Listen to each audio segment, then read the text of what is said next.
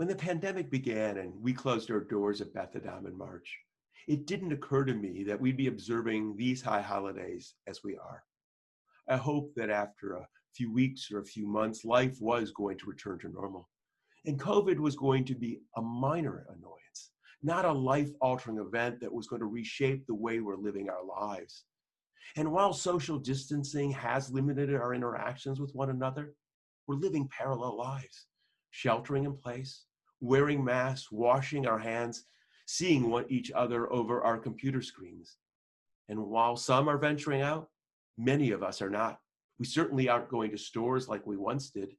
And if we eat out, and that is one big if, our servers wear masks or face shields. We sit outside or at tables that are spread far apart. And that sense of community that once was is no longer. Dinner with friends and parties have been transformed. Who could have imagined Zoom dinners, Zoom happy hour, Zoom birthdays, graduations, and more would become the norm?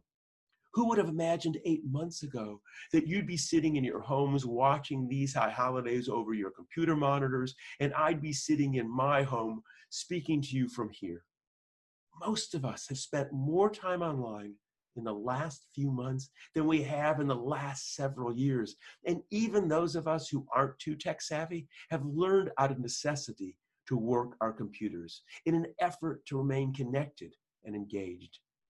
And while we're managing, COVID has taken its toll on all of us in one way or another.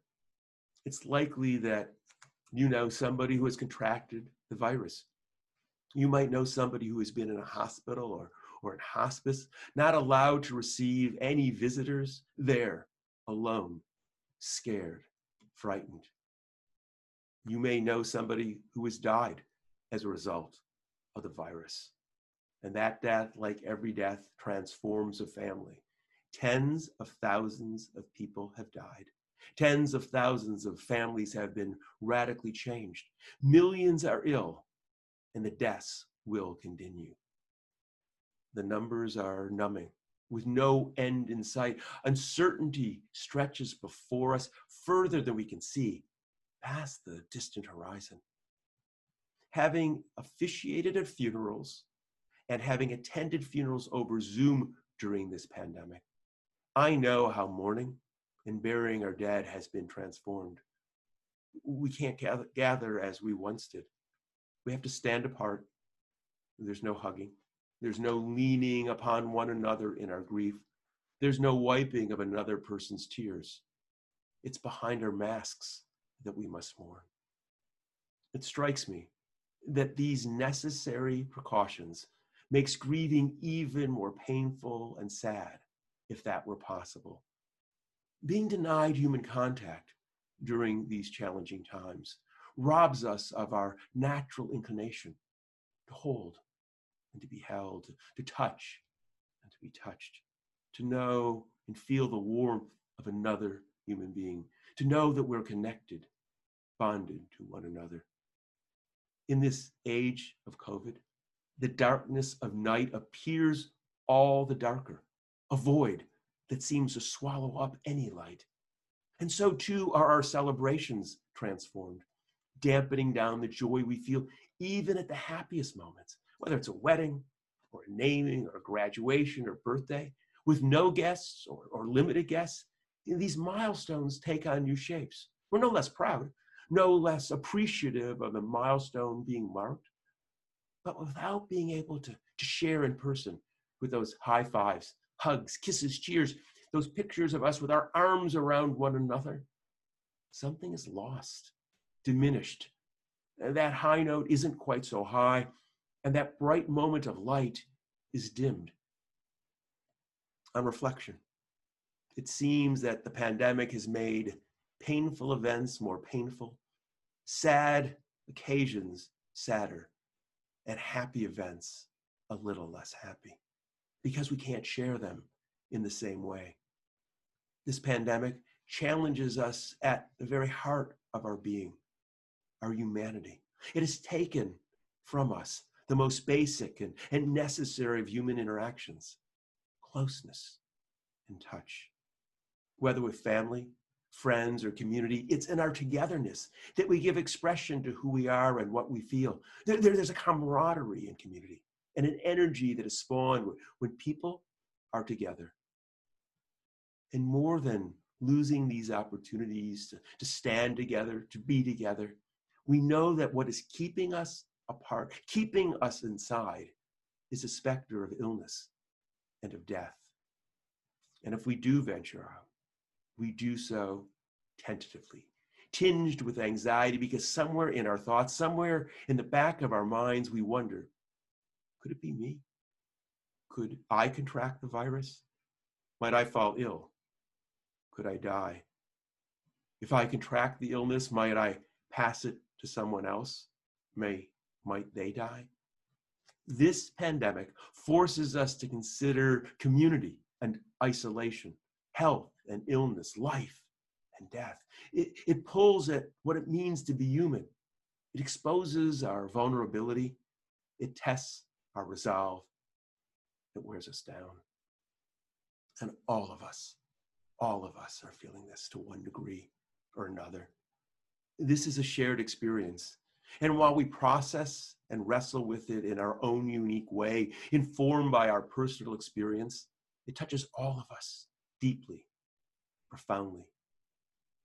For many, it even visits us when we are asleep, invading our dreams, causing restless nights. And yet, in spite of all of this, we come together tonight to observe Rosh Hashanah. We no longer view Rosh Hashanah through the lens of our ancestors who thought this the birthday of the world.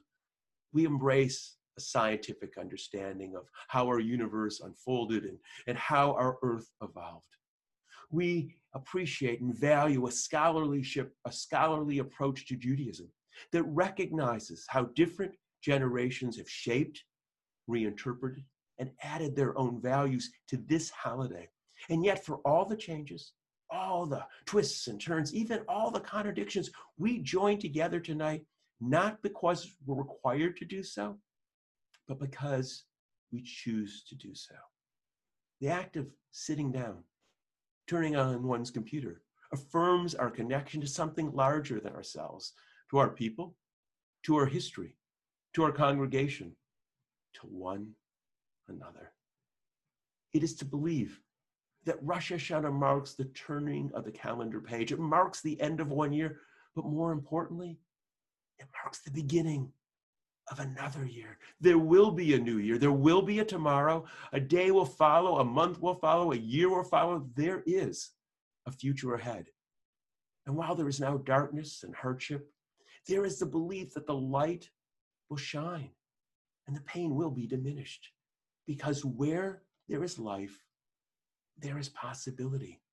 Rosh Hashanah is an affirmation of life, an affirmation that days will follow days. Not that there's any guarantee about the quality of those days, but simply an affirmation of life itself, with all of its complexities, all of its texture and color, all its joy and sorrow, all that it means to be alive, even as we face the reality of illness and death that sweeps across the face of our planet. Always understanding that where there is life, there's hope, that justice will overcome inequity, that respect will vanquish prejudice, that truth will replace lies, that civility will eliminate rudeness, that empathy will overcome narcissism. There's a story told by Rachel Naomi Remen in her book, Grandfather's Blessing, of a young child sitting with her grandfather, who when he lifts his cup says, L'chaim. And the child asks, what's the meaning of L'chaim? It means to life, says the grandfather. And the child says, to a happy life? No, says the grandfather, to life. Is it a prayer? Asks the child. No, says the grandfather. Is it a Jewish tradition? Is it from the Bible somewhere? No, says the grandfather. It's not written down in any text. It's simply written in people's hearts. L'chaim means that no matter what difficulties life brings, no matter how hard or painful or unfair life is holy and worthy of celebration. It's remarkable, observes the author, that such a toast would be offered by generations of people for whom life has not been easy.